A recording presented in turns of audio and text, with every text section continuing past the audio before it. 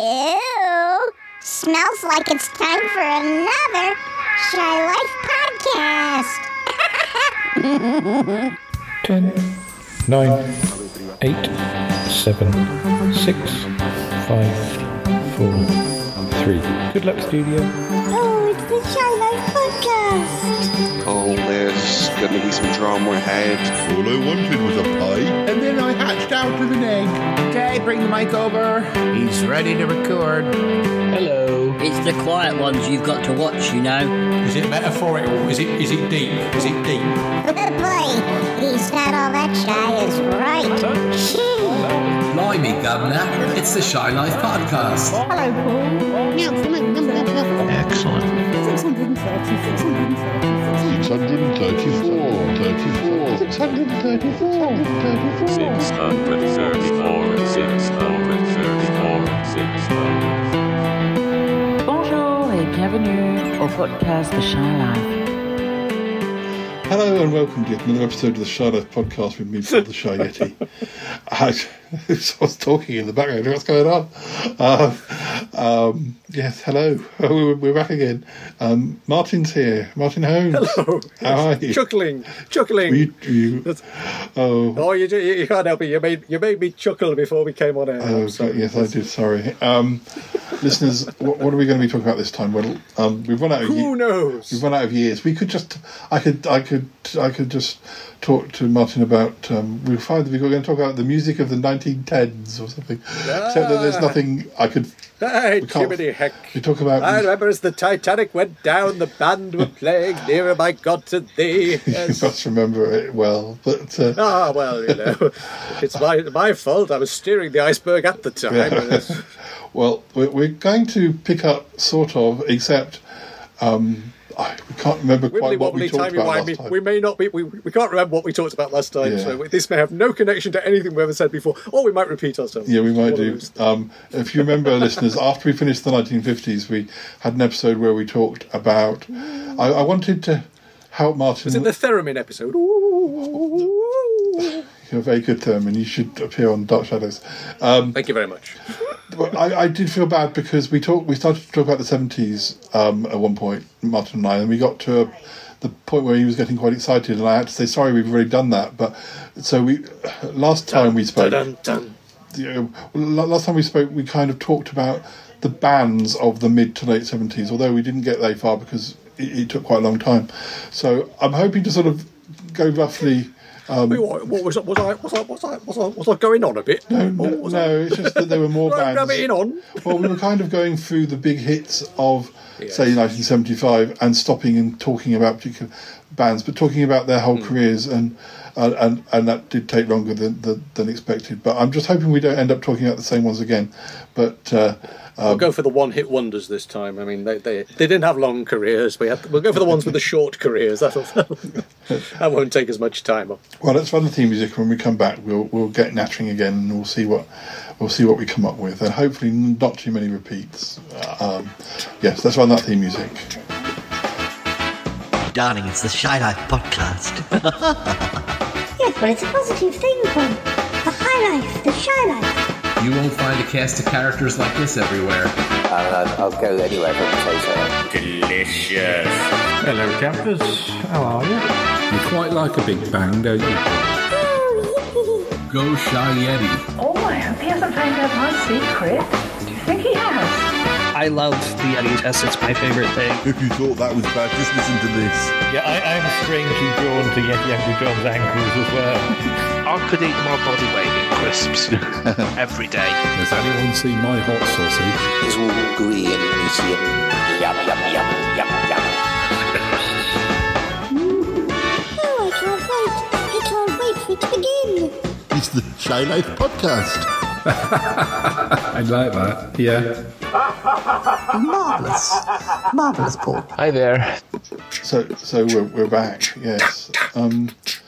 I was thinking about, even people like David Bowie. I don't think we have talked about David Bowie as that's an episode in itself, really. I mean, 1975 was a weird year because that's when Space Oddity was But it says that's when it was number one. Was it when did it not get to number one the first time round? I know it charted in the late 60s. Oh, you know more. It's funny. I hesitate to say this because people take you outside and beat you with sticks. But I was never a huge Bowie fan.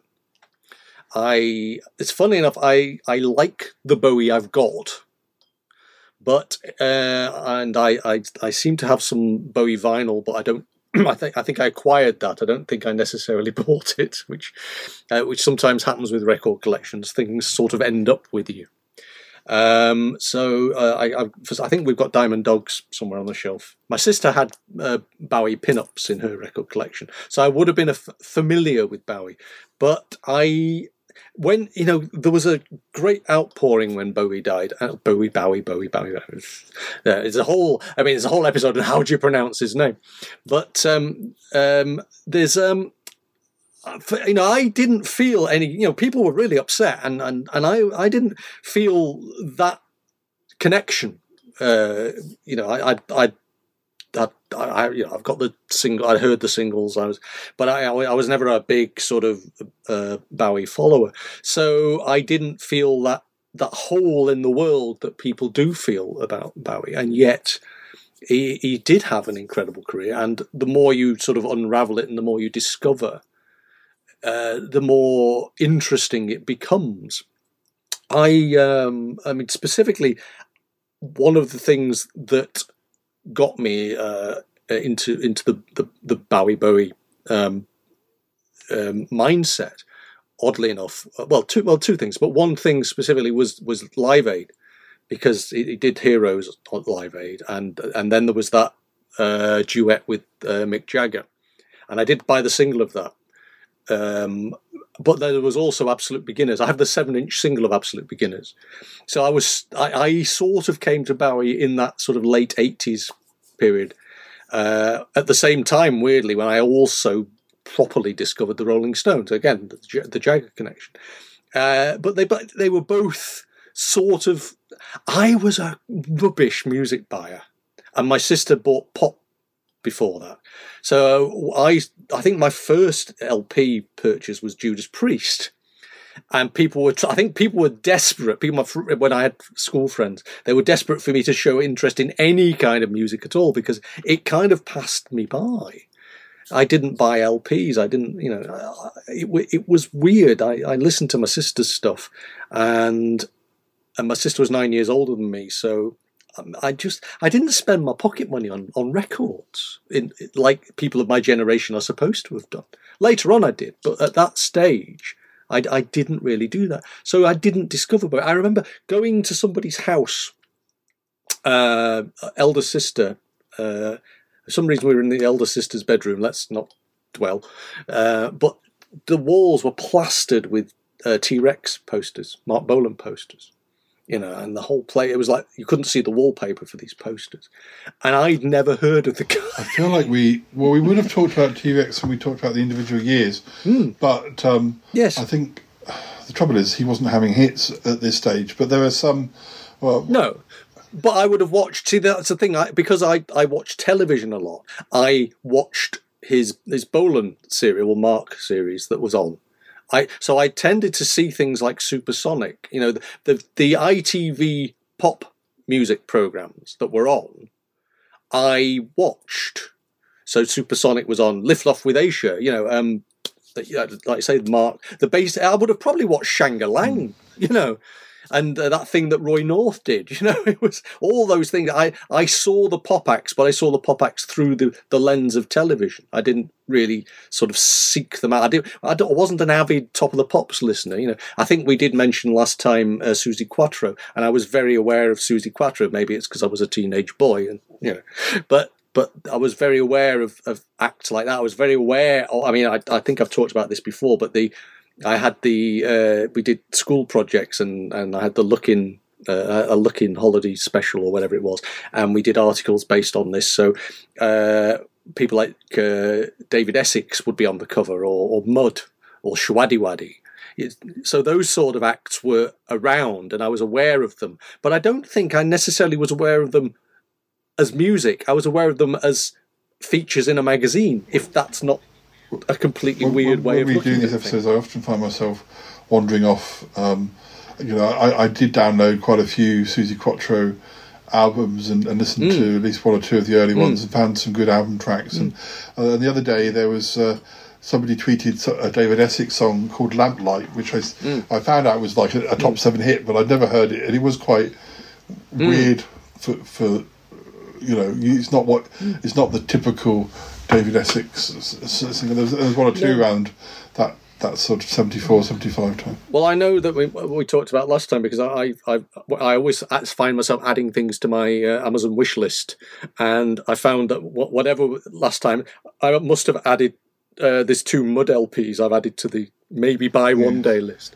So I was obviously I enjoyed Mud. Mud were fun, but there were lots of acts like that I was aware of, like I say, Alvin Stardust, all these we were aware of, but I didn't go out and buy their stuff. It was just peculiar that. But of course there were some big because my sister was like 9 years older, so in about 1976 I'd have been 12, so she'd have been in 20, 21, years old. So she was going out and buying LPs. So she bought something like, one of the LPs we still have is the new Goodies LP, because the Goodies were on Top of the Pops a lot. So my sister bought the music, and I just basically stole it. Yeah, I didn't have anyone to steal music from, unfortunately. But no, that's the big brother syndrome, you see. Being the little brother, you always get to nick your big your elder siblings' music collection. So David Bowie. Space Oddity was number 5 when it was first released, and then it was number 1 when it was really re-released in 75. I suppose I should tell you my way in with. I'm a bit like you. I was. Thank you. I've just been bought tea. You have servants. Yeah. I was kind of upset when he died, but there was a few songs that he released, because he did that where he kind of released an album and then died the next day or something like that. Right. And those albums, really, I like 70s Bowie, I think, with some exceptions and some singles that I like, but I think after Scary Monsters, Super Freaks, if that's Scary Monsters, and that's the single I get confused as to whether the album that has Ashes to Ashes on. Anyway, which I've got the double CD of the singles collection, which I think is the only Bowie I've got on CD actually. Which is probably makes me shallow as heck, and all the Bowie fans will be rolling their eyes. But what I mean is that I don't think there's a Duff track on it. And it's funny because something comes up on Pointless, and I'm thinking, the question comes up on Pointless, and I'm going TVC 15, and like people are going, what? That'll be a pointless answer, and of course it is. But but it's just, and I'm thinking, how do I know a track like that when I probably couldn't. I think basically I like the more upbeat tracks. So the more worthy songs that people love around the time he died, I'm kind of like, I've just not grown up enough to enjoy this. Well, I suppose the other thing is that I was a student in the first half of the 80s, the early to mid 80s, shall we say, and that's when I was doing my studenty thing. So obviously there were student events at which I played music. So I was more familiar with the sort of blue jean period, if you see what I mean. That sort of like resurgence, that 80s resurgence period, really, from Ashes to Ashes on. It's kind of, that was the Bowie I was familiar with, and I knew the songs from. But like I say, it wasn't that I went out and bought them myself. I enjoyed them, but I didn't enjoy them enough to buy the LPs. I don't think I bought any collections, let alone albums of him until the mid-90s. I used to listen. I finished university in Birmingham, went back home for 6 months and applied for jobs, and finally got a 6-month job back in Birmingham, and moved back literally to the same digs that I'd lived in, but just without any of my university friends there. And then for 6 months, and unfortunately, I could have stayed there longer, but unfortunately, it did turn out to be just a 6-month job. But for 6 months, I commuted from my old house on the bus round to from Erdington to West Bromwich, and that was around the time when Chris Evans was doing his radio station when he first did it, which then also led to him doing TFI Friday, and he was when he was everywhere. And he was playing.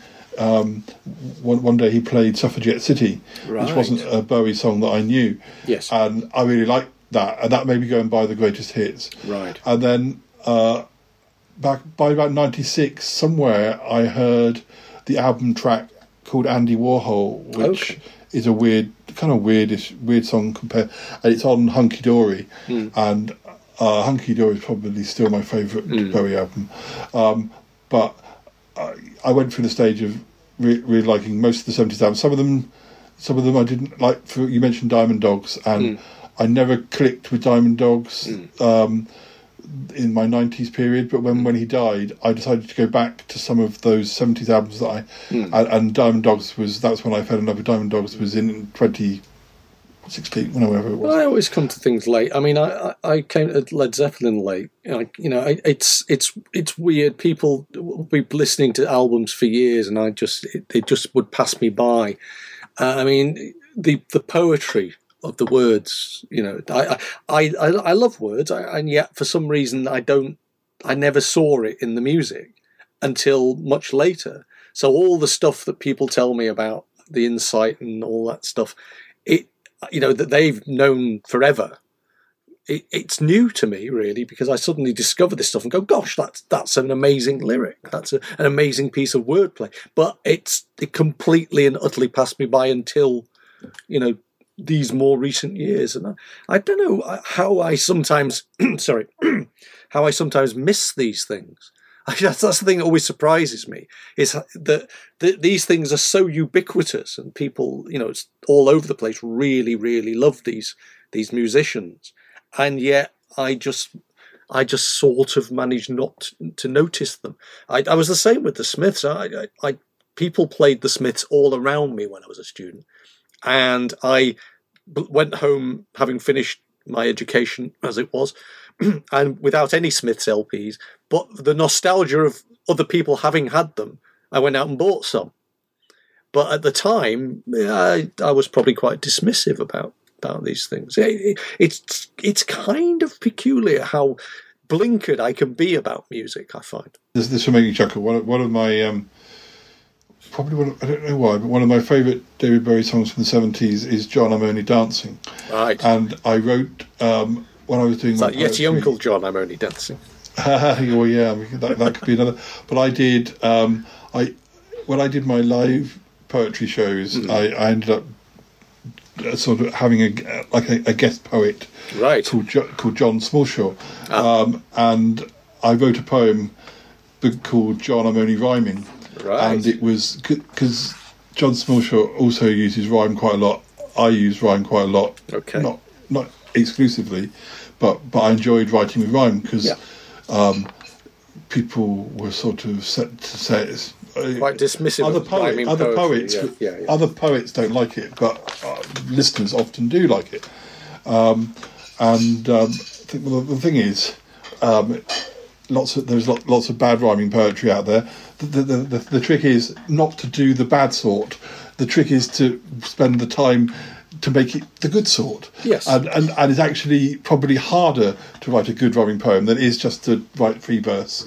So yes. don't dismiss it. Actually try and make it good. Don't just, are you not up to the, you're a poet. You should be able to write all sorts of different poetry. Precisely. So I was quite sort of standing up for rhyming, and John was using rhyme.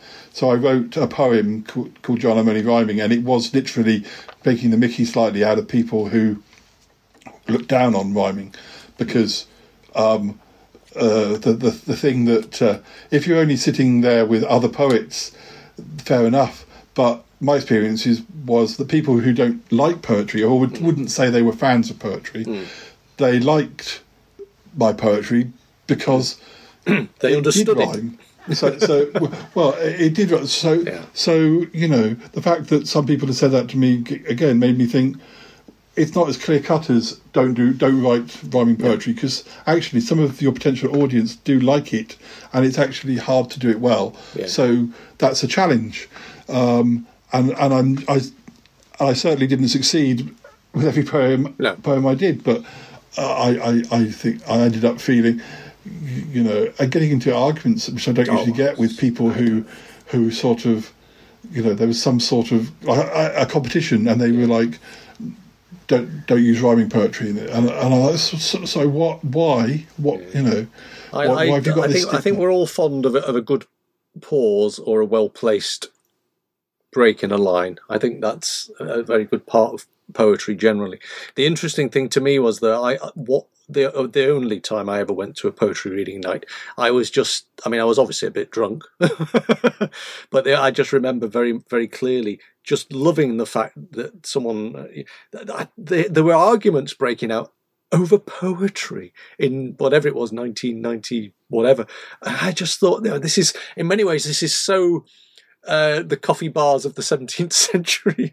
It's Byron challenging everyone to a duel. It felt, oh God, people are arguing, but they're arguing about poetry. Isn't that a wonderful thing? They're not arguing about politics or other horrible stuff. They were arguing about poetry. I just thought that was, or the content of poetry. I just thought it was a wonderful thing. And maybe I could say I was feeling particularly mellow. I don't know. I'm not usually comfortable with people arguing about anything. But but that was just, that was sublime. That really was. Yeah, I mean, the sorts of poems I wrote often suited rhyme, because they were more comedy. They could be quite macabre sometimes, but they were quite comedy based. Did you set any of them to music? Did you ever find a musician who would accompany you with it? I didn't get, well, I've kind of sort of done that more recently, occasionally, but my friend Harry and I have done that just this year, although we haven't got around to recording it yet. But I get out your little ukulele and... Well, I did do my, I think I've talked about this before, I did the... I lost my heart to a Cornish pasty or whatever. When I was down at a folk festival, I kind of wrote a spoof folk song, but yeah, I mean. You mean you've never dared to sort of do a karaoke night but sing your own words? Well, I did do a spoof on "I Will Survive." And I did I Will Eat Pies, and were there tomatoes flung? They did make me sing it once, but I generally, it wasn't that I couldn't sing, not that I can sing well, but it was more the nerves of singing that made me not want to sing it. There was certainly a point where probably the most well-known poet in Britain was Pam Ayres. She's still on TV because of her poetry. She's doing a Channel 5 show just recently. She's still a famous face. Yes. To a certain extent, off the back of doing poetry. And, yes. And most of her poems, as far as I can remember, or the ones I read, have been rhyming ones. So it just shows that rhyming isn't all bad, but may not get you critical success, but might get you success. But doesn't get published in the anthologies. That's why you publish your own, Paul. Yes, well, I never like that where you kind of, send us some of your poems, £5 a poem. Oh, who's making the money here? And who are you actually? Who? It's a bit like with our podcasts. If we kind of got collaborators or contributors, and we sort of charged them to be, you can be on our show, but you've got to give us a £5, and they'd be like, sorry, why would you want to do that? Who are you? Yeah. I mean, we'd never think of charging our collaborators or contributors to be on our show, but in the poetry world, a lot of it is to do with... But I'd just like to point out to listeners to Paul's show is that mugs are indeed available. I have got mugs, yes. I've got a Shy Life podcast mug. I've got a little notepad here. I've got stickers. So far, the only person who's bought them is yourself, isn't it? I know, but I wanted some Shy Life podcast merchandise. This is handsome chap on this mug. You're braver than me. You're braver than me. I mean, I'm not quite sure I can justify it yet. But, okay. Well, I mean, it doesn't cost anything for them to exist on the website. So, and there's a baseball cap on its way. But now, moving on to I don't think we've talked about, for instance, Roxy Music. Do you have any opinions on Roxy Music? Oh, well, Roxy Music are, again, they're one of those bands. It's weird. I probably have more Brian Ferry stuff than Roxy Music stuff. I always forget how early Roxy Music were doing their thing. Because they sort of crop up, and it's about 72, isn't it? They're really early. That's right. Yeah. And I always sort of associate them with the late 70s, but they've been around for they're an old band by that stage. Well, we were talking about, we were roughly last time talking around 1975, although we're going off on tangents. And 75 was the year they released their 5th album, and that's when they kind of stopped. I don't know now whether they officially said, right, we're stopping, but they didn't do another album until 79, and that's like the two halves, although there were more albums in the first half. Well, I'm always amazed how, like I say, the roots of Roxy Music, just how deep they go, how far back they go, and it's always interesting to me that you put a glam collection together, and Roxy Music are part of glam, because I don't think of them as part of glam at all, because the era I was more familiar with was when they'd sort of got rid of the spangles, and they started wearing suits. But I do like both eras. I mean, of the later period, the single Angel Eyes is one of those things where, funnily, it's one of my favourite Roxy Music singles, but it's also... That's sort of the song rock, though, isn't it? Yeah. But the song Angel Eyes by ABBA is one of my favourite ABBA songs, and they both came out the same year. And, of course, one of the favourite characters in The Good, the Bad and the Ugly. But maybe not. Let me see. Yeah, sometimes I get tripped up with what's a Roxy Music single and what's it's almost like something you'd have on a quiz or on a quiz machine. Roxy Music or Brian Ferry single, right. And you'd have to press the because I think there was one that I got tripped up with when I was doing a quiz with Callum recently, because I always think that because their cover of Jealous Guy after John Lennon died, which was one of their biggest hits ultimately, it was a number one in 81, and I was kind of think that's a Brian Ferry track, but it actually was released. It's not. It's a non-album single, but it was a Roxy Music single. Because Brian Ferry often used to do cover versions of classic songs, and still does to this day. They come very much from the tradition of the art school band, don't they? That's the interesting thing to me about... I mean, I don't know whether they went to art school or not, but there's that thing in some bands of the era where they had a very uniform look and everybody wore similar clothes. It was almost like they were one of those bands where everybody was being an individual, and again, you get that with the Bowie people as well. There's a kind of... There's like the guy in the jacket and bow tie in the middle of the stage, and then everybody else. It looks like there's been an explosion in a clothing factory. It's an interesting way of going, I find. Yeah, I mean it's quite a big change. If you see them on Old Grey Whistle Test early on, and then you see them 5 years later. There's just a kind of, I don't know, there seemed to be a thing where people got to the sort of, mid-80s, and they looked at the photographs of themselves 10 years ago and thought, God, what were we wearing? And suddenly they all turn up in black jeans and black T-shirts. Well, I mean, I've said that before about kind of the only real musical,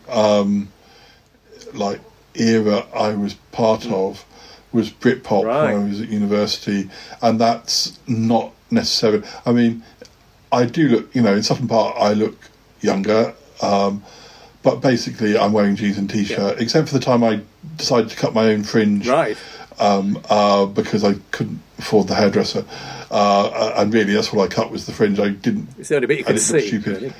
yeah, I could see, but but there aren't that many, what I would say, compared to people who were goths or a lot of people who were around in the early 80s, perhaps new romantic people, or there are some bands that you follow where the fashion when you look back at the photos. Or if you were a real punk and you got pictures of yourself with the Mohican.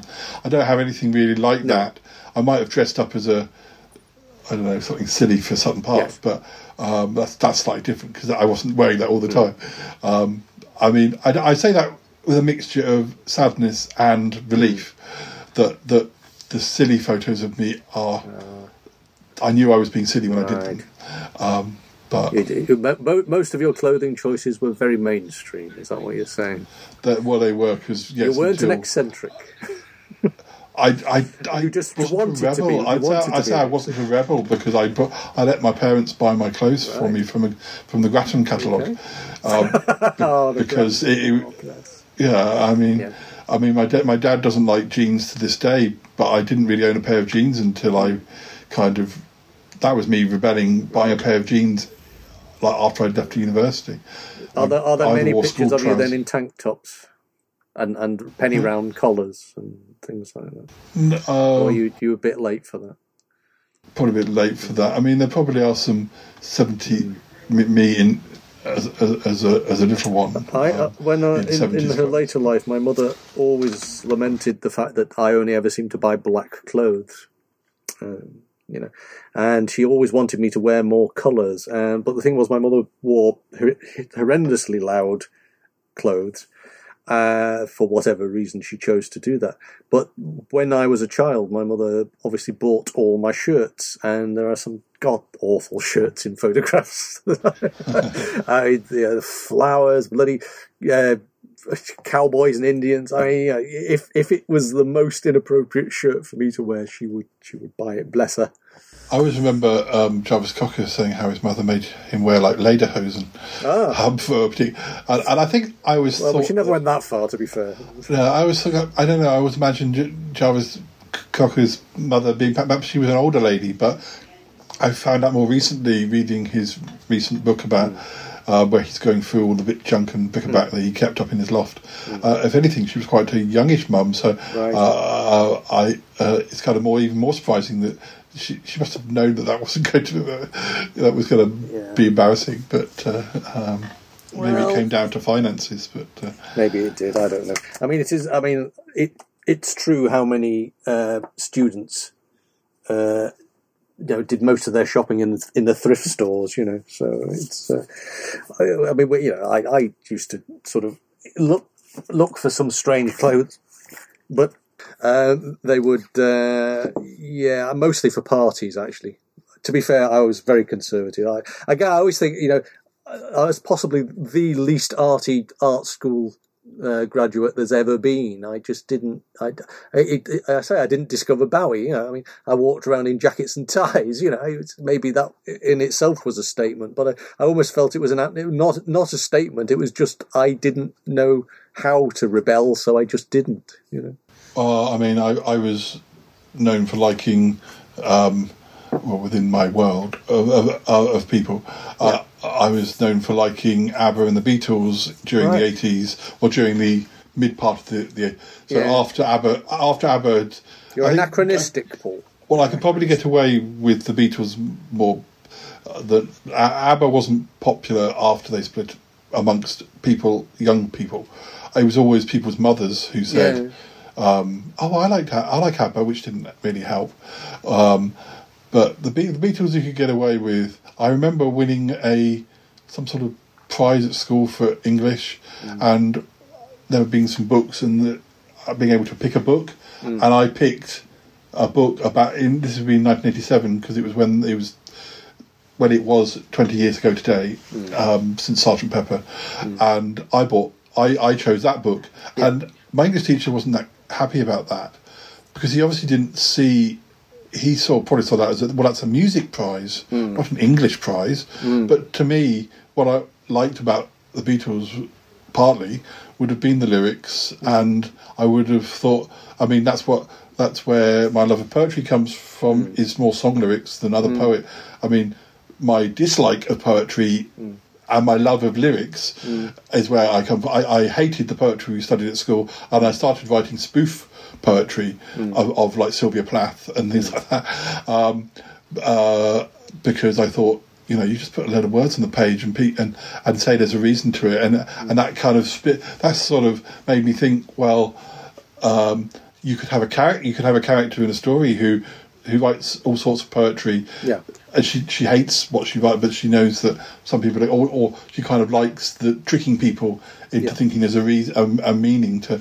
I did sort of have a character like that in one of my stories. Well, classical poetry can still be quite obtuse, can't it? But I think the interesting thing is that, despite maybe being a very, small conservative person in terms of, like you say, being still dressed by your mother, but it takes a lot of gumption to go and stand on a stage and read out your poems. I mean, I don't know how much older you were, but it's still, and that is borderline avant-garde. I mean, the interesting thing about what you were saying about ABBA and the Beatles in the era you were listening to ABBA and the Beatles when nobody else was, is that people were circling that with things like the Nolans, and the Nolans was nothing like that, but that was what people were thinking. It's that sort of circle of music. It's like when steps were popular in the late 90s, people say, oh, steps are like ABBA on acid. And I mean, steps have proven their worth to a certain extent in that they still exist, but they must know that they're not of that league. No. Fun enough if you're in the right mood. But well, enough real musicians now will tell you that the actual music that Bjorn and Benny write is really technically very good, just structurally very good music, and they'll tell you that now. They might at the time have grudgingly accepted it, but I suppose what you've got to remember is this is running in parallel with punk, where if you could hold a guitar, you were on stage. And, you didn't have to know any chords if necessary. I know there's an awful lot more musical skill in actually the punk bands that survived, but it had democratized music. And so anybody who felt like they could do it gave it a go. Quite a few fell by the wayside, and there were some very good musicians came out of that era. But there was that sense that the technical side of music was old hat. I mean, you think about the late 70s, and you've got prog rock still happening. You've got people like Queen doing these, incredible musical structures, but then realizing that to sell records they have to do something a bit more basic, but still technically very well done. I say you've got ABBA in the early 80s still just about hanging on, but they are the skill of music. It's funny, because we live in an era where we're supposed to not respect experts, where anybody can do anything and everything like that. But we try and de-skill quite a lot of things. But actually, we still appreciate the people who are actually, there are people who are quite good at this stuff, and sometimes we dismiss them at our peril. I mean, it's funny because there are people, even though it wasn't a big hit for ABBA. In fact, I think Blancmange did a cover version and got it higher. The Day Before You Came by ABBA, some people would have said like, it's their best song, and other people have said no, not the sort of ABBA I like at all. It's very Marmite. I mean, I like it. I think it is one of the best songs. But you can't dance around the kitchen to it. No. Yeah. But then Dancing Queen isn't my favourite ABBA song by any means. But it's partly, that which kind of brings us to the sort of songs that are played so much that you wouldn't care if you never heard them again. I'm not sure I'd go that far with Dancing Queen. I think I would still like.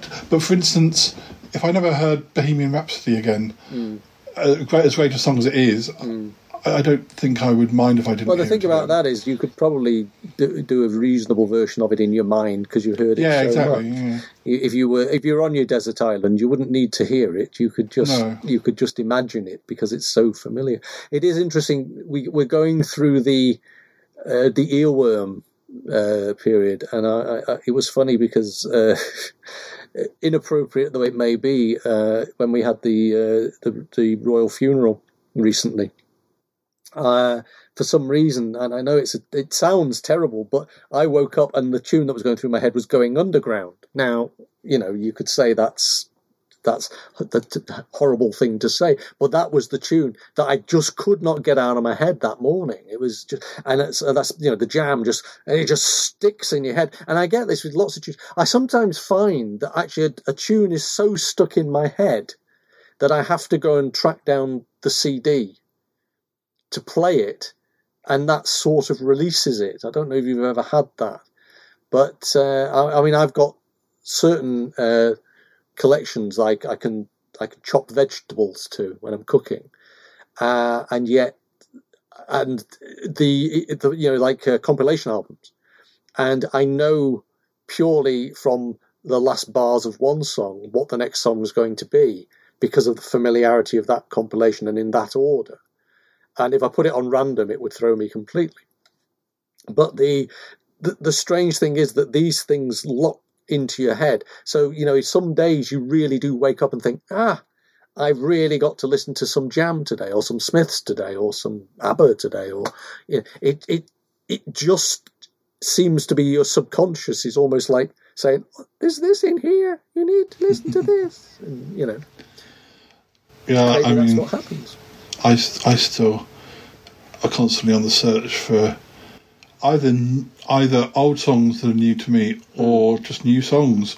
Not necessarily. Well, I've spent a long time artists. thinking someone like, I genuinely was a bit sick to death. I used to buy quite a few of his LPs, but I got a bit sick to death of Elton John. Got very sick to death of him. And despite the fact I had some CDs on the shelf or some LPs on the other shelf, I didn't really play any. And then I watched Rocket Man, and I just sat there thinking, God, these songs are good. And over the course of the next week, I just sort of listened to everything I had again. And it was like listening to it for the first time, because suddenly, my eyes have been opened to, actually, all this stuff that's on my shelf that I've been ignoring, there's some pretty good stuff in there. In your case, it made you go back to what niggles me is that it's like dipping in. It's like for people who don't know much about Elton John, it's like dipping in. Oh, look, there's some good songs. I remember that one, and it's all the mainstream ones, and it's. But an album like my sister had Don't Shoot Me, I'm Only the Piano Player, and Goodbye Yellow Brick Road when I was growing up. And Goodbye Yellow Brick Road has got some fabulous stuff that's not singles on it. It's, even that Funeral for a Friend opening is just kind of wonderful. And that's a bit, almost sort of steps into prog rock, But that's the funny thing.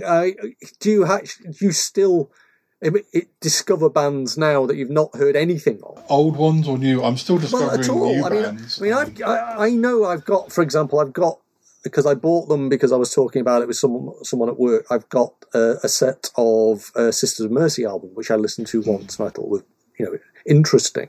But I've got LPs like people like Hot House Flowers, or stuff like that that's probably I've not heard in years, but when I put it on, it's just that's really interesting.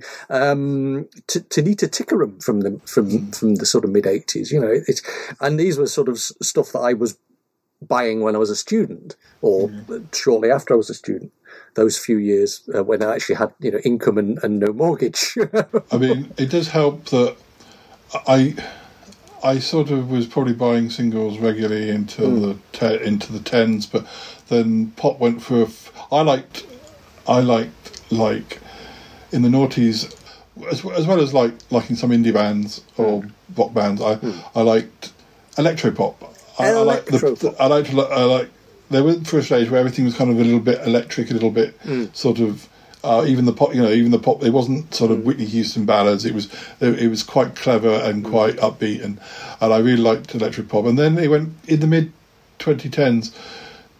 Everything went a bit minimal. I like lots of in my pop music. I like lots of little squiggly noises in the background and production. I like a lot of production. And it all went a bit minimal. And then around 2020, it sort of emerged, and it was back to how I liked it. I kind of lost interest a lot, other than the odd, album by maybe an established band I knew or singer. But I have a friend called Adam who's on a show called Foul Monkeys in the States, and he's in his mid-30s, and he's into pop, and we discovered we had some things in common as far as our musical tastes from the noughties and stuff. Yeah. And we talk about, and then he'll sort of say, "Oh, you should listen to. Have you listened to this?" Or you should, and it got me back into the habit of listening. And I discovered there were some new people I didn't know, and it's really helped. And now I think partly my ears are back tuned into what I like, and also YouTube knows the sort of, and it kind of recommends things, and sometimes it misses, and sometimes I'm finding it's not always that people recommending. I'm actually finding some things, and my friend Callum, I think he listens to a podcast or something which has like new songs. He's more into rock, but he does listen. He's aware, and if he hears something with a female vocalist or something he thinks I'll like, there's a band called Wet Leg who are a bit quirky, a bit B-52s-y, one of my younger friends who's like in his early 30s, he went to a Spanish music festival and Wet Leg were there, and he said they were really great at live, and it reminded me of when I used to go to gigs, and it makes me happy that, I mean, they're not the sort of band, I don't think they have a top 40 hit, but their album I think was number one. No. So it's just harder to find some of these things, and yet not if you know where to look. Well, my mate Sandy's always trying to sort of persuade me about music, because he goes to a lot of gigs, and he still does, and he still discovers new music, and he still goes and sees gigs of bands he's known for 20, 30 years. He's so occasionally when he gives me lifts, there's a CD on. So I tend to discover new music through other people these days. The fascinating thing to me is how often, and again, this sounds really naff. I mean, when you think about Muzak, you think about, but actually, quite often I've just been in a supermarket and heard a song and thought, oh, I'd like to hear more of that, Or the really weird route to music, which most people I think would find dreadful and think, God, this is so bland and terrible. But I actually find that if I just hear something on an advert, it can send me finding all sorts of new stuff. Not so much soundtracks anymore, because soundtracks seem to be much more structured. But I will discover a new band because they happen to be on the soundtrack of this film or that film. But generally speaking, I actually now find that something on an advert, or even if you're sitting eating your meal and you're in a restaurant, and sometimes restaurants just put on a CD or a piece of music or a channel, and you just think, wow, that's good, I'd like to hear more of that. And that's now my route to new music. It's because I don't really listen to music radio very much. That's inspired me to think of two things. I hope I don't forget the second thing, but when I play the computer game Fortnite with Warren and Troby and your Uncle John, your kids and your video games. Well, yeah. When you get in the taxis or the cars, there's music playing on the radio which you can mute or listen to. Right. And I have heard one or two songs that I really like, but unfortunately they don't tell you what you're listening to. So I have to try and remember a snatch of lyrics and Google it when I come back out. That seems like a lost opportunity. But my bugbear, and this is probably almost something for Vision on Sound as much as it is as these episodes that we're doing today are quite rangy. We can go off and every time. One of my bugbears is pop songs that appear to add some sort of gravitas or something to a sad scene, or it happens a lot on Home and Away. It happened on Neighbours, but I've even seen it on EastEnders, and so I think it's creeping in everywhere. Where someone's sad, and you get some awful sort of guitar, some sad boy singing a sad song because that person's sad. This is just to emphasise this is sad. In case you haven't worked out how sad it is. Yeah, I mean, I'm less bothered if it's like we're happy. It's more trying to make a sad scene sadder by having a sad song about how someone's very sad. That bothers me more than if they were going to a party or they were really happy about something. Although I got very wound up about they were using it on a BBC trailer a few months ago, the Les Fleurs, the Minnie Riperton. It took me ages to first remember which thing I'd seen it on. I heard it in a pub And I thought, oh, that's that song I really like that I heard on that advert. And I couldn't remember what advert it was for. And it took me days to work out it was on a BBC promo. But yeah, when I finally tracked it down, yeah, that's the one. That's the one I wanted to hear. But I think this. I was mentioning this on one of your shows that because we've got Disney Plus. I've been watching the later seasons of Walking Dead, which past the point where I gave up because it's there, so I might as well. And at least it's got zombies in. But it has been hard work. But I've noticed and I don't remember. I'm on season 10, which is they're currently doing season 11. But I think because of the pandemic, season 11's gone on for decades. But but season 10 seems to have, and I don't remember it in previous seasons. Like again, that seems to have the we're sad, so there's a sad song, and it feels even I can almost accept it in the soap operas because I'm sort of used to that now. Yes. And almost some of the soap operas, and they've probably been doing songs in Neighbours and Home and Away, etc. For quite a long time. In some ways, or they at least have had characters who have turned out to have definitely Neighbours who were singers. The characters were that they were a singer, but it was also hopefully to promote their careers. Yes. But having that sort of thing on Walking Dead, just that seemed. When I noticed that the other day, that seemed weird because I didn't feel like it was that sort of show where you'd have a song to show that people are sad or. Yes.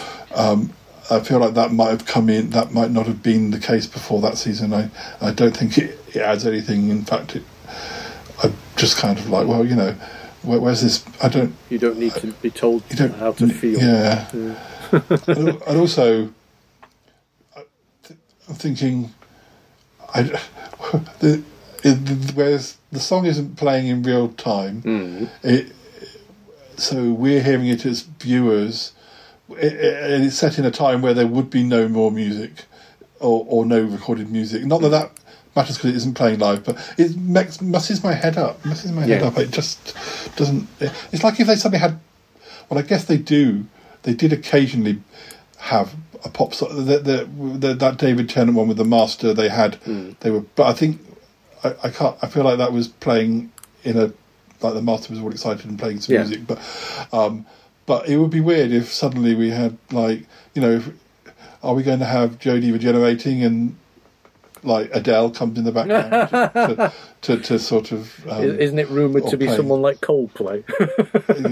yeah. I mean... God help us.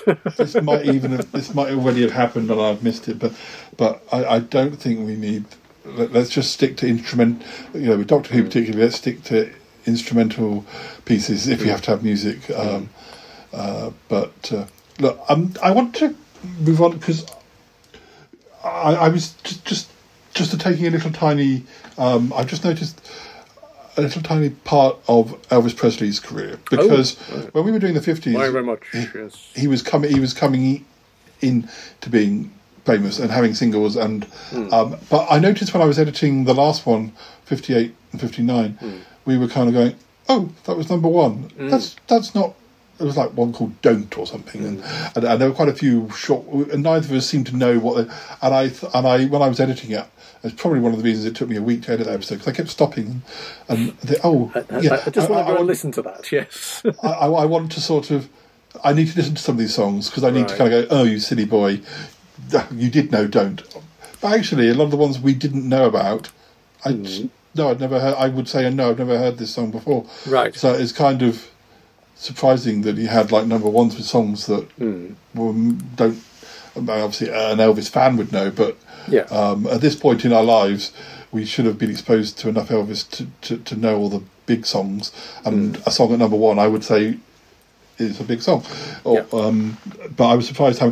And I was looking in the period we're talking about now. We're talking about the end of his career, and I'm shocked. I can't see that there is I don't know if perhaps he's just stopped having single hits over here. I mean, whether he just released albums and they charted. I mean, he has more singles in America than he had in the UK in the early to late 70s before he died. But the singles he was releasing in America, they weren't getting very high. He had he had sort of a few in the 1970. I've Lost You. You Don't Have to Say You Love Me.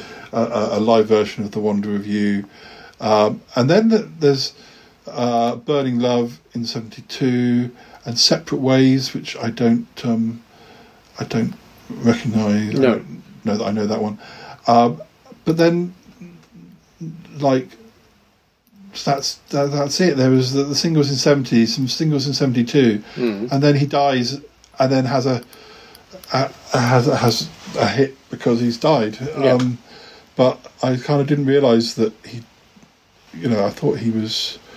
I mean, there were plenty of albums and singles that did sort of like got to number 35 in America, but not anywhere else. So I don't quite know what was going on with his career as far as releasing things. I kind of thought it was more of a shock when he died. I guess it was a shock, but because he was young. But and I don't know what these chart figures, actually tell us. No, I mean we know, like with Mark Bolan, that his big hit days were over, but he was actually still releasing things. They just weren't doing very well. Although one of my favourite Mark Bolan songs, Laser Love, number 41. But that's if I was going to pick a T-Rex song, I would pick Laser Love because I think it's a wonderful single. But there just doesn't seem to be much. There's lots. There's lots. I do remember, because obviously the big hit that was after he died was Way On Down, wasn't it? Which Way Down, and I do remember really liking that. And a long time later, really, that was possibly the reason I bought a particular compilation of Elvis, because I just wanted a version of that. And of course, later still, when he gets rediscovered for things like Ocean's 11, and you get a little less conversation, becomes a massive hit. So it's a funny thing, isn't it? You become instant nostalgia sometimes. I think also some of the ones I think of being 70s ones were actually late 60s ones, like In the Ghetto and Suspicious Minds. They're both in 69, and they were big hit because he was still doing his. I think the last few films he did. The last one was almost like a documentary. Rather, I remember looking into that. Our Little Less Conversation is 68. The first time it was released. Probably because he was doing Vegas, presumably in the 70s. I don't know if that was a constant thing or doing it for a few months and having a break, or.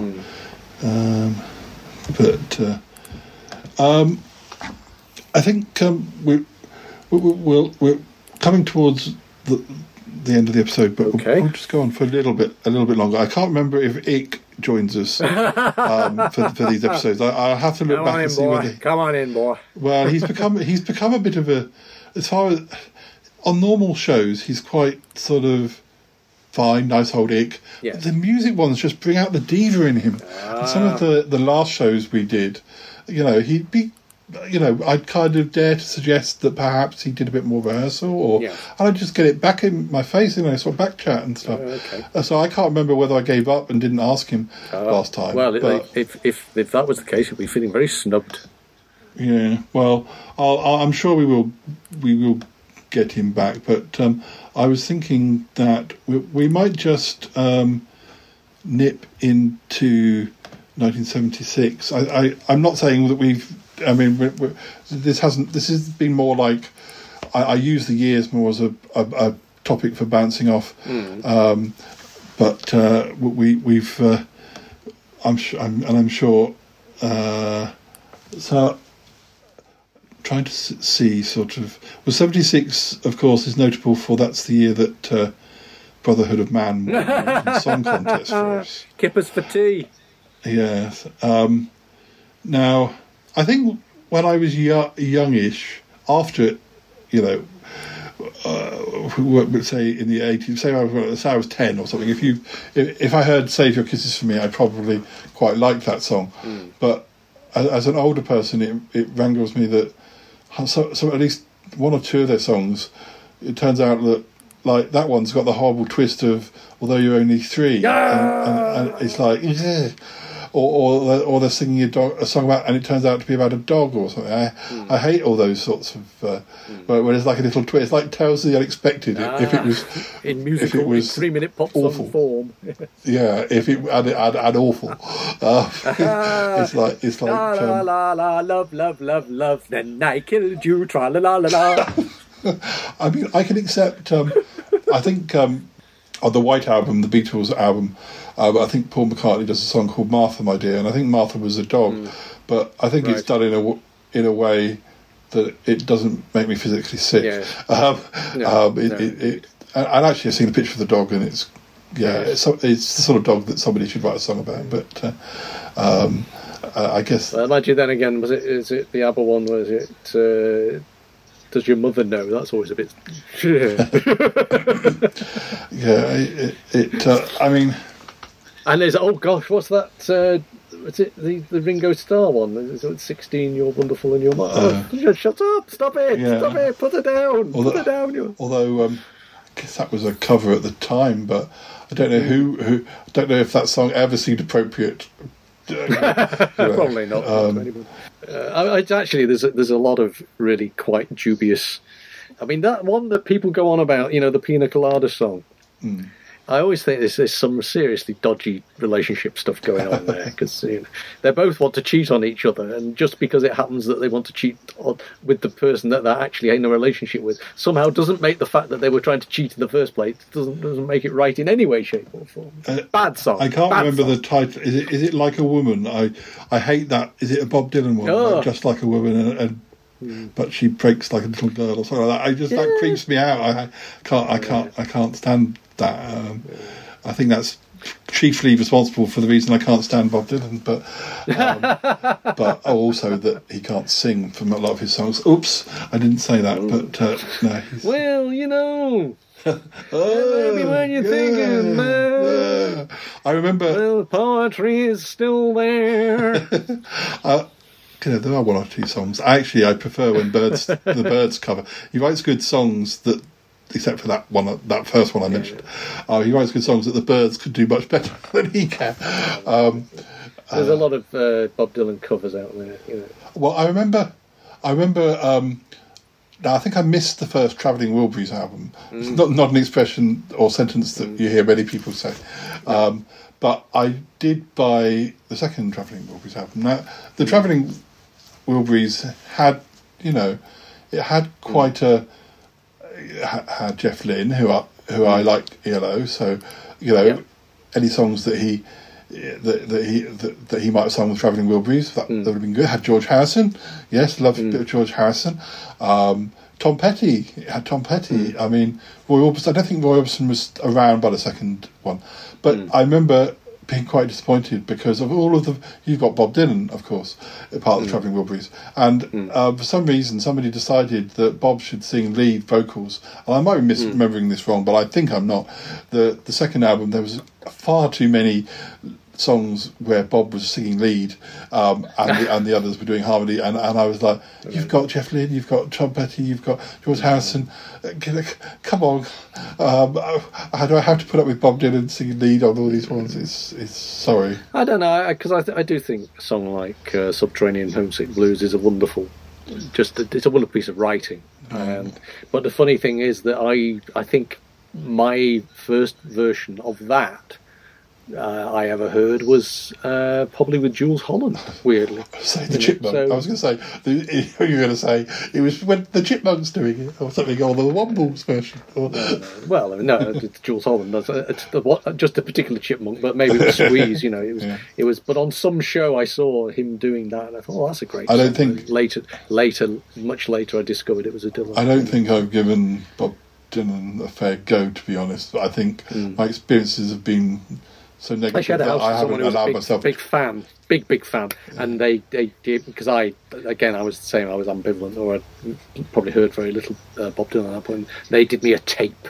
And I thought, oh yeah, and I put it on in the car and just, oh yeah, this is really good. But I wouldn't have chosen it for myself. But that's again how you come to things. But I remember I can miss out the poets, as I've said before. I did intend to. Is there one where about a boxer or something? I can't remember what that one's called by Bob Dylan. But the boxer is Simon and Garfunkel. No, it's not that. I know that one, but right. There's or maybe it was in a film where it was used and it was about boxing. Right. But there's a song by Bob Dylan. I remember thinking, I quite like this one. I must explore that era of Bob Dylan, and never really did. So you mean before Judah? It'll happen before he went electric. it'll happen sometime. Bob and I will have a moment, but you'll suddenly find his back catalogue and find it all wonderful. Yeah. And you won't even know what you're saying. It's like he's in the room. It's. I always feel that it's kind of like it's that thing when you're going ring, ring, ring. It's like an engine. You know, ring, ring, ring. It's like someone's sort of got a chainsaw next door.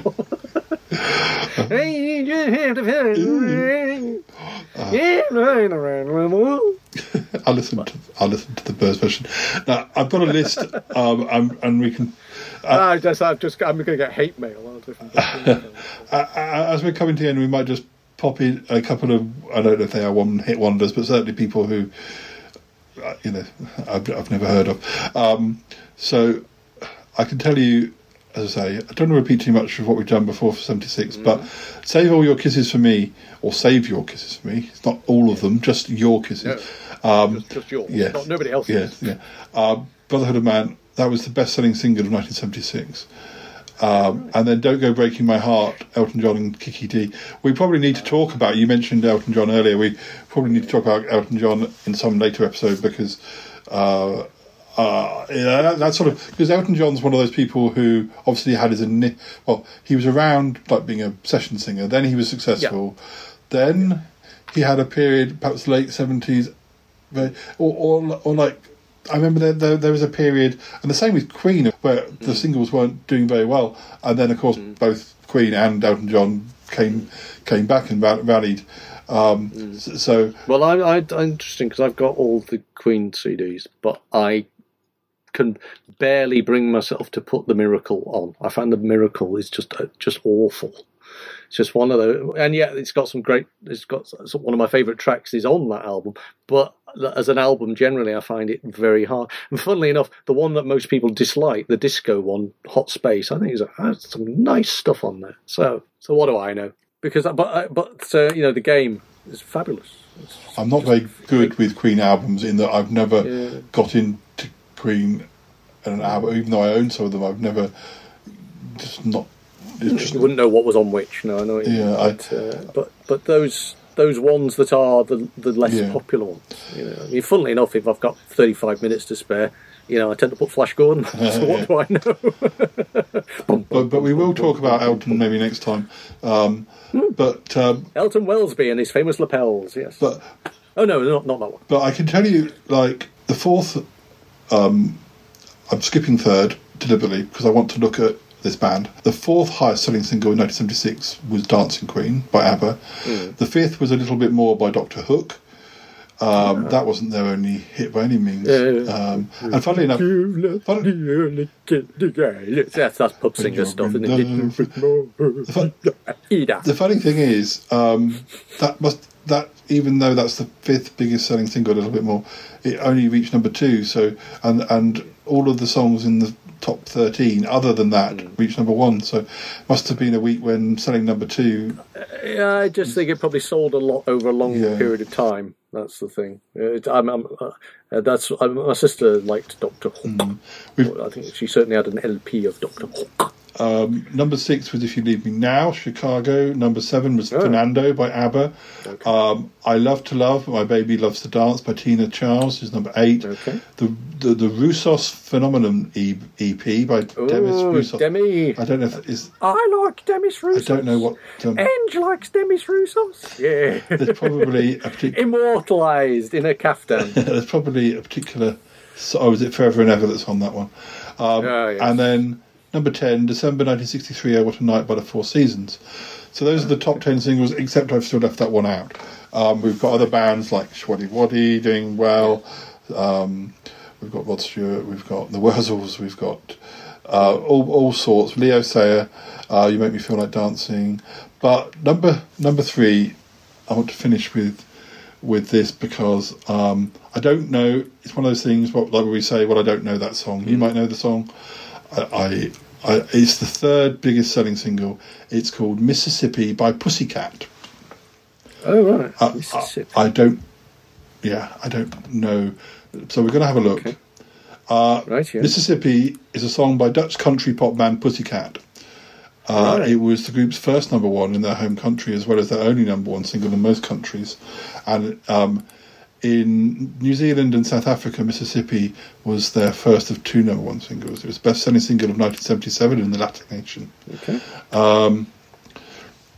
So, yeah, I mean, I need to find out a bit more about the actual band. Now, there looks like there's 4... everyone's got long hair. I was going to say... I say that it looks like there's 3 women and 4 men, but I mistook one of the men for a woman because his hair was so long. Okay. There you sounded like my dad now. Well, the picture is really small on Wikipedia, so I'm peering. What's that monkey song? Yeah. And you go to a party and you can't tell the boys from the girls. That one. The 3 sisters. They were telephone operators in Limburg. Right. And looks like the men were in a group called Scum. And one of them was in a group called Ricky Rendell and his Centurions. Oh, okay. But yes, I was just saying. Oops, I'm just trying. Sorry, I clicked something. I just wonder if they did have any other hits. They had quite a few albums between 76 and 83.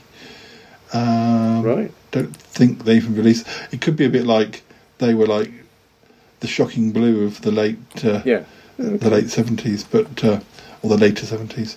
They did have one other hit in the UK called Smile. It was a double A side. Smile. What did they do to the people? That got to number 24. Smile being, of course, the original band name Queen. That the Queen people were in. Yes.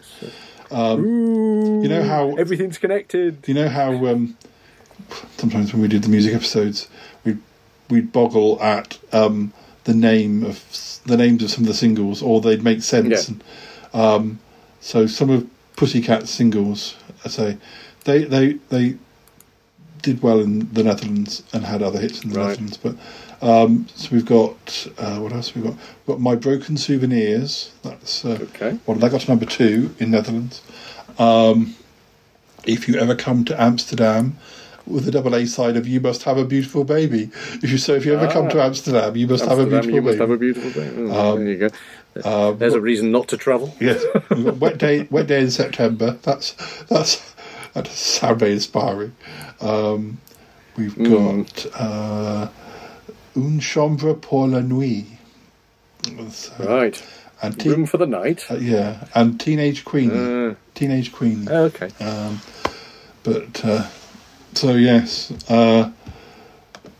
they did. All in all, they did well to have the third highest selling single of 1976. But I think there were plenty more areas we can explore, and big bands, small bands, some as big as your head. But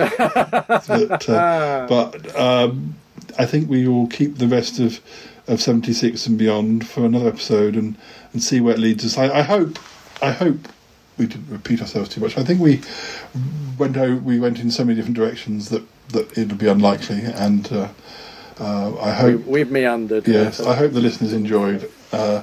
And we will be back for more ramblings of the late 70s, the big hitters and Pussycat was small hitters. Well, yes. Pussycat was a big hitter in a way. It's just history does not remember them in quite the same way.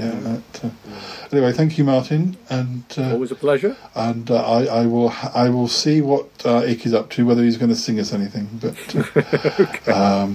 Just hold on, we might have Ick's version of. I mean, I'm sure he's done David Bowie before now, anyway, and in previous episodes. But well, absolutely, I'll speak to his agent. I'll speak to his agent anyway. So, okay. Okie dokie. Take care, listeners, and we'll be back again soon. Bye bye for now. Goodbye. Take care. Goodbye.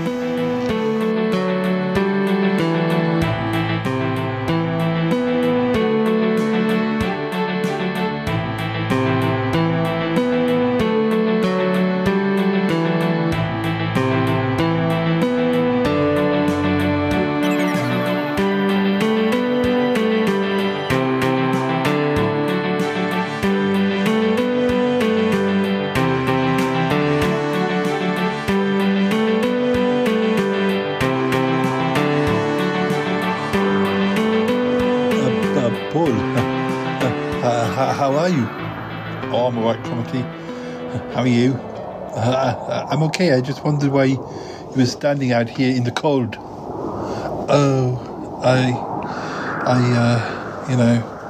I'm just not sure. I'm trying to build up, some sort of confidence. What are you doing out here? Oh, I was just doing my afternoon walk. Even this time of year, I go out and get some exercise. Oh, yeah. Well, listeners, we're standing outside Ick's spaceship near the canal path. Yes, that's right, Paul. I didn't know you were speaking to the listeners. Oh, yeah, of course, it should be said that this is where Toppy and I saw the vampire joggers that time. Oh, yes, I keep forgetting about that. Still, it is it's something that bothers me. You still have that device, don't you? The one that's supposed to make you immune from them contacting you. Yes, Paul, that's true. But why is it that you are loitering out here? It's getting dark. I want to go in. What? Go in where? To the spaceship? Yes, that's right. Well, why don't you just do that? Is Ick not there? Have you rung the doorbell? I haven't rung the doorbell. No, I'm just building up to it. What is going on, Paul? Come on. Well, Martin and I just recorded an episode about 1970s music where we kind of ramble from topic to topic, band to band. We recorded, I hadn't done much preparation, but I'd done no preparation, and at the time of recording, I haven't even edited the first episode, so I can't remember what we said. It was a little bit of a quandary. I don't think that we've said the same things twice, but if we have, I'll try and distract the listeners by putting some shiny paper up or something. Oh, like magpies. Yeah, like magpies. I'm sure listeners can be distracted, so they don't realise they're hearing the same episode twice. Oh, Paul, I'm sure it's not the case. Well, no, we bounced around so many different subjects. I don't think that we'll have repeated ourselves. But anyway, but what is the issue, Paul? Why are you so concerned? Well, because I haven't edited the first episode at time of recording, I can't remember if we had Ick back on the show. Oh, I see. Yes. I can't remember if we got Ick to come and sing some of the songs. The thing is, we've done, the 70s before in a different way. This is more, it's a different type of conversation. I did the 70s with Nick, but it was more, here are the number ones. And whereas Martin and I were talking about Roxy music, or we're talking about David Bowie, or and I don't know if I should ask Ick to come back. I see what you mean. But you're concerned.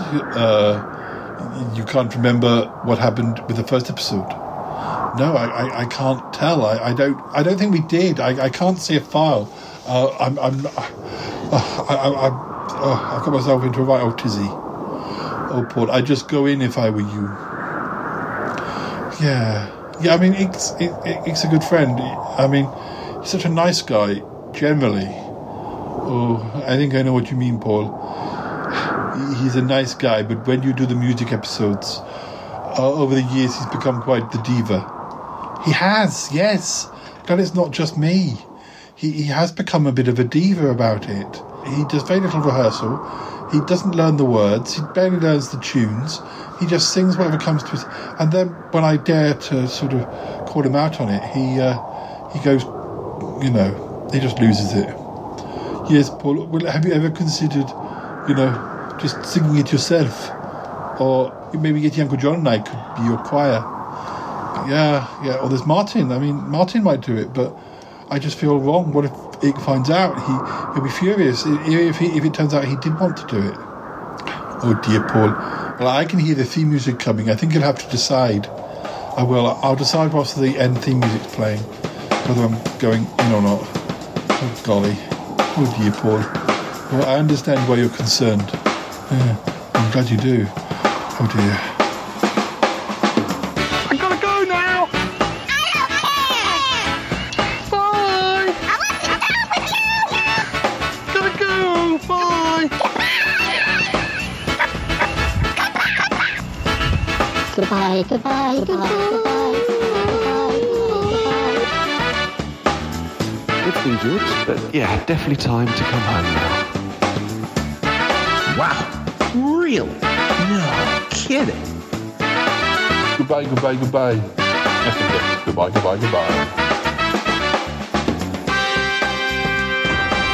This show is part of the Pride 48 network.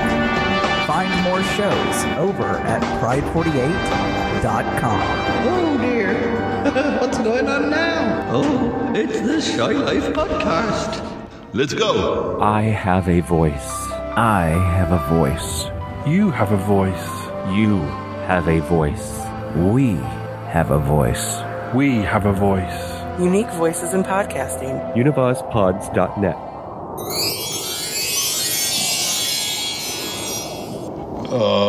Guys, what's going on? Why are you two hanging around outside the spaceship? You'll get freezing. Well, Yeti Uncle John, I was just on a walk. Paul is here to see Ick, but he's nervous. He's what? Nervous? Yes, I'm nervous because I want to ask Ick a favour, but I'm not sure if I should. I'm not sure if well, Paul has done an episode with Martin. You know how Martin Holmes, that is, not Sniffy Martin. Yes, all right. What, the music episodes? Yes, you've been on some of them, Yeti Uncle John. You know how Ick sings like a montage of hits from whatever year we're talking about. Oh yes. He doesn't do it very well. Don't let him hear you say that. So you know that this is going on. And anyway, the episodes I'm doing with Martin Holmes at the moment, they're more general music chats about particular bands and things. I don't remember if we asked Ick to be involved last time, or whether we should ask, or I feel like I should tell him. I just don't know. Oh, you think he might be cross? Yes, he thinks he might be cross. Yeah, he might be cross. You're right there. Oh, the spotlight's gone on. Who's out there? Who is it? Hey? I hope it's not any yoga vampires. Who's there? Well, Paul? No, I'm scared. I don't want to say anything. Who is it? Go on, Paul. Speak to him. No, I'm scared.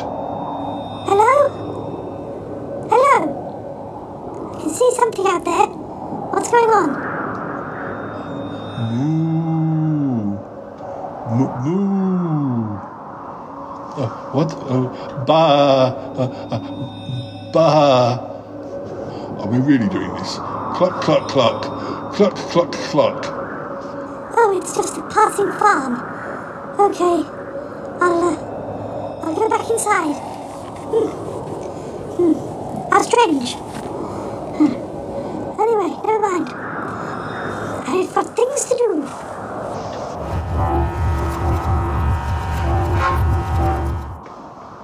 Paul, I can't believe you pretended to be a cow. Well, you just pretended to be a sheep. Yes, and I just pretended to be a chicken. The strange things you make me do, Paul. You see, you were just as scared as I was.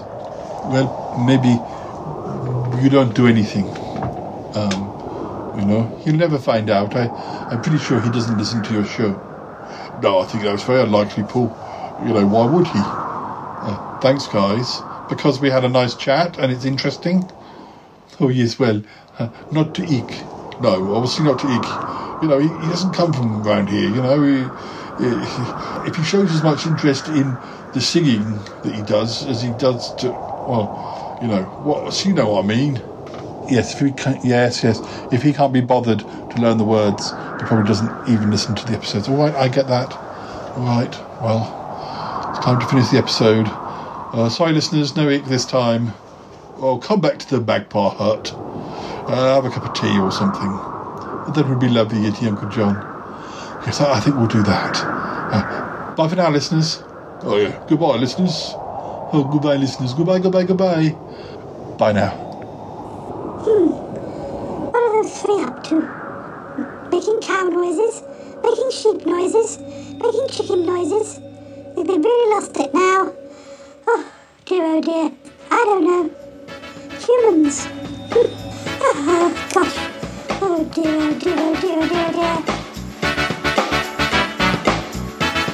Ew. What's that smell? Oh, I think that was a wonderful episode.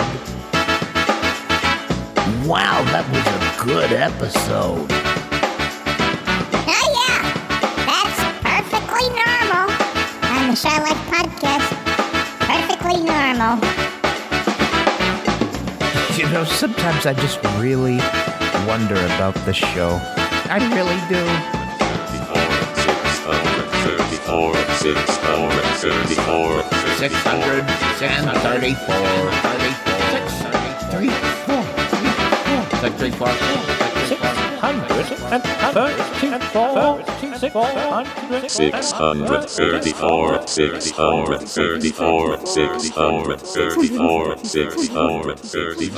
634. This is just the weirdest thing I've ever heard. 634. What? I'm talking. 634.